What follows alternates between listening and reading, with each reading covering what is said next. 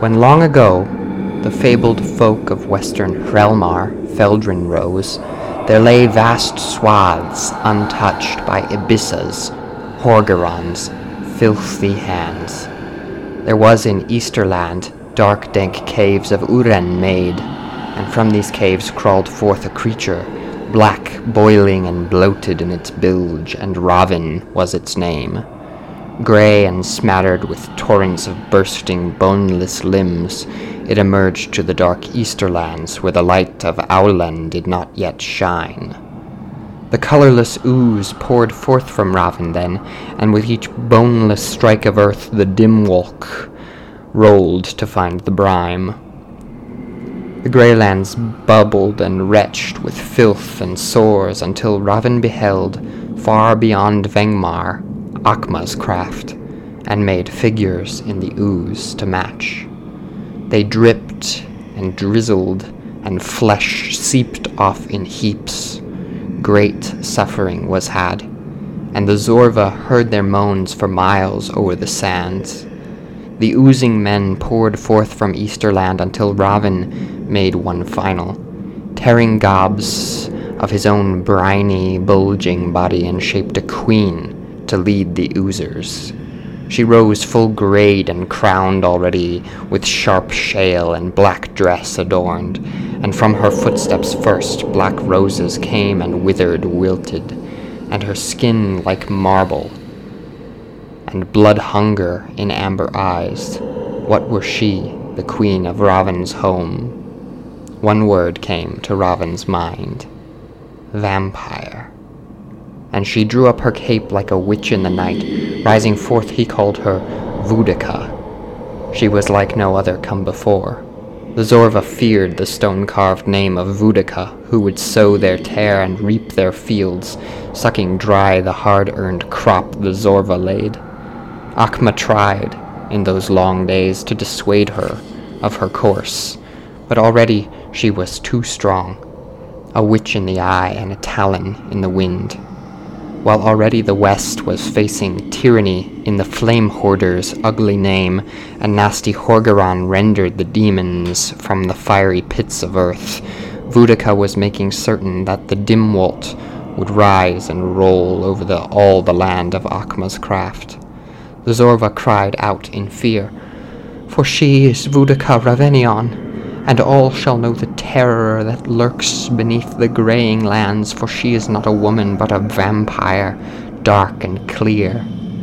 Ravin boiled then below the mounds of shallow Vengmar to the north, and his laughs rumbled through the plain and over the sands, until they reached the Zorva king, who called out, "War! War! War is to be had." The dynasty of the Zorva, great and strong they were. Bones were made brittle, and the skin was made thin, as the Catrallo carved swaths with magic through the oozers.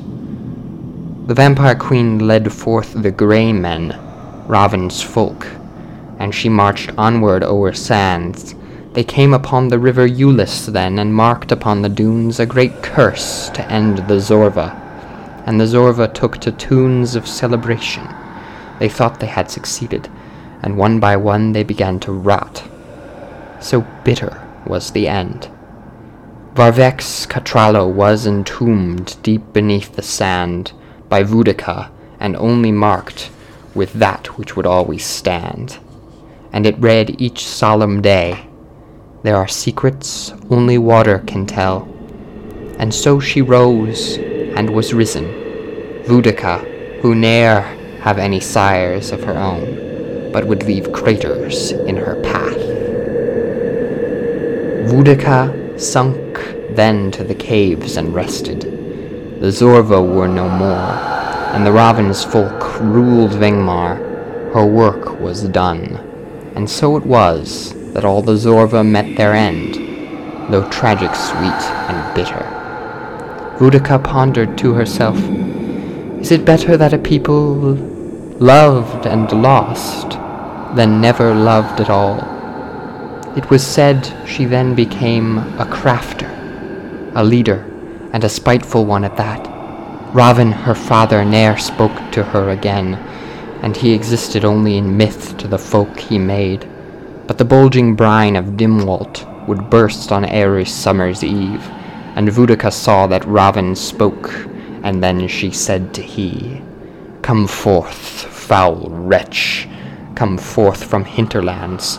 Speak, ye wretch, in wretches ye speak. Why did ye create me so wretched and pleased?" Came forth no reply. The Vampire Queen, for that is what they called her, wandered hence across Vengmar and soon beyond into the craggy mountains where the Keeper was said to keep. And Boudica scarcely knew what that meant. The winding mountain paths did not dissuade her. She was fierce in her course, and her people wondered ever where she went.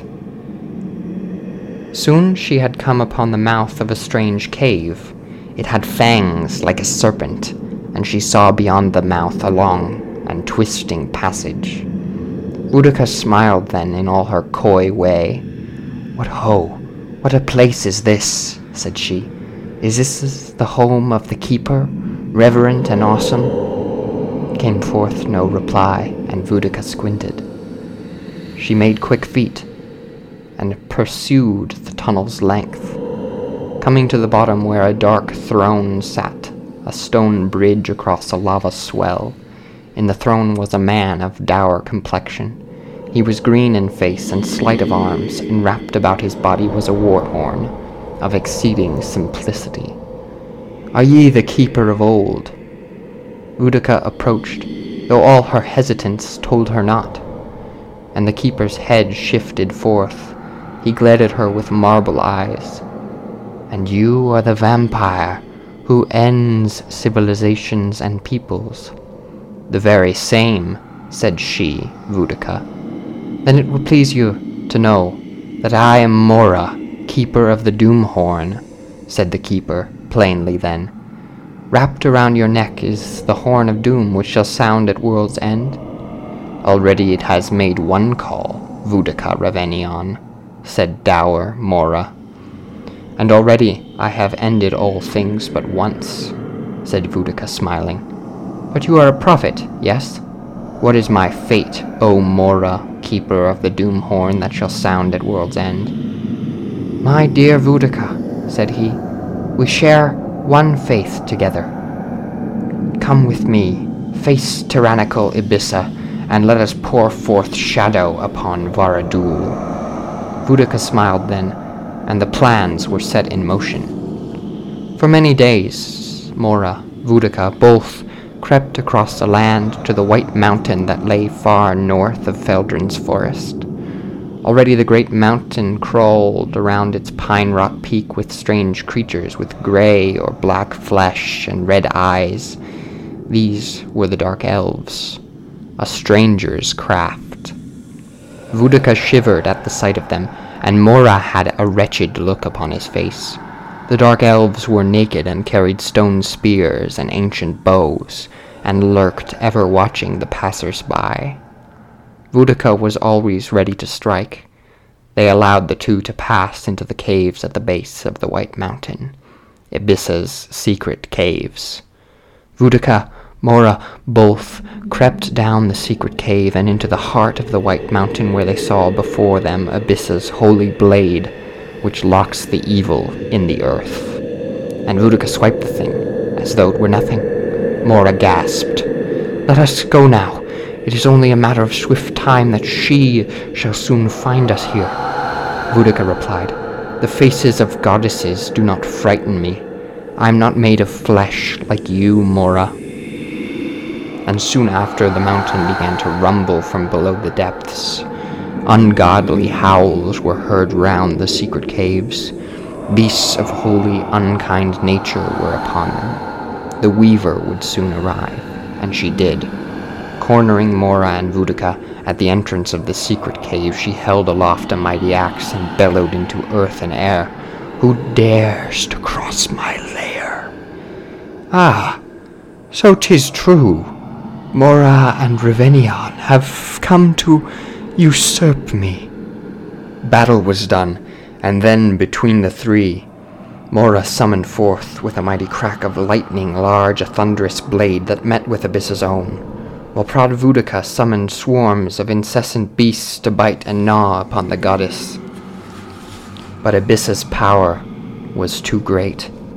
The birds and beasts summoned to Boudica's side all but washed away in her holy light, for she was holder of the sacred flame. Mora's sword was broken, and Boudica knew then that all was lost. She took to the skies as a raven, so forth, and flew east to Vengmar. Save her people, she thought. Abyssa banished then Mora to shadow, ne'er to escape except by rare good deeds, and she sought then to hunt for Boudica. The vampire queen took up the holy mantle of her people then and said to they, "Come forth, my kin, come forth, come forth.